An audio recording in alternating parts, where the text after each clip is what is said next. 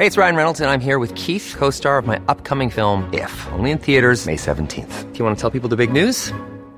All right, I'll do it. Sign up now and you'll get unlimited for $15 a month and 6 months of Paramount Plus Essential Plan on us. MintMobile.com/switch.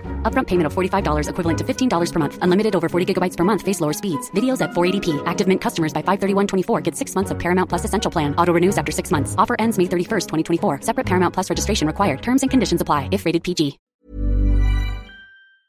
Entitlement of kasambahay to medical assistance.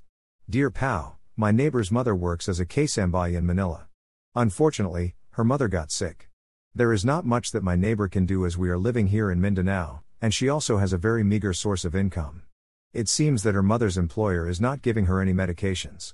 So, we are wondering, are kasambahay not entitled to medical assistance? Whitney. Dear Whitney, Republic Act, RA, 10,361, otherwise known as the Domestic Workers Act or Batas Kasambahay, grants rights and privileges to kasambahay, house helpers, one of which is the provision of appropriate rest and assistance to them in case of illnesses and injuries that are sustained while they are rendering service to their respective employers. Section 6 of the law states. Section 6. Board, lodging, and medical attendance.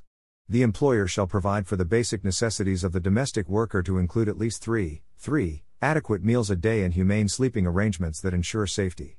The employer shall provide appropriate rest and assistance to the domestic worker in case of illnesses and injuries sustained during service without loss of benefits.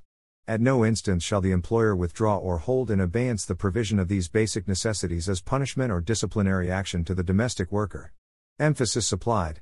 It can be gleaned under Section 13, Rule 4 of the Implementing Rules and Regulations of RA 10,361 that employers of kasambahay are mandated to provide the basic necessities, which include first aid medicines in case of the latter's illnesses and injuries.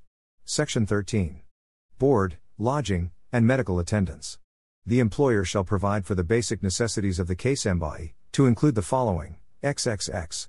C. Appropriate rest and medical assistance in the form of first aid medicines, in case of illnesses and injuries sustained during service without loss of benefits. Applying the foregoing, your neighbor's mother may demand from her employer to provide her with the necessary first aid medication that is suitable to the present condition of her illness. Should the employer refuse to provide the same, she may opt to file a complaint before the Department of Labor and Employment, DULA, Field/Provincial/Regional Office, which has jurisdiction over the kasambahay's workplace. The parties will undergo mandatory conciliation under the DULA single entry approach, SINA. Section 37, RA 10,361, should settlement fail, a proper investigation will ensue, and the employer may be penalized if it is clearly established that he or she indeed failed to provide with what is incumbent. We hope that we were able to answer your queries. This advice is based solely on the facts you have narrated and our appreciation of the same.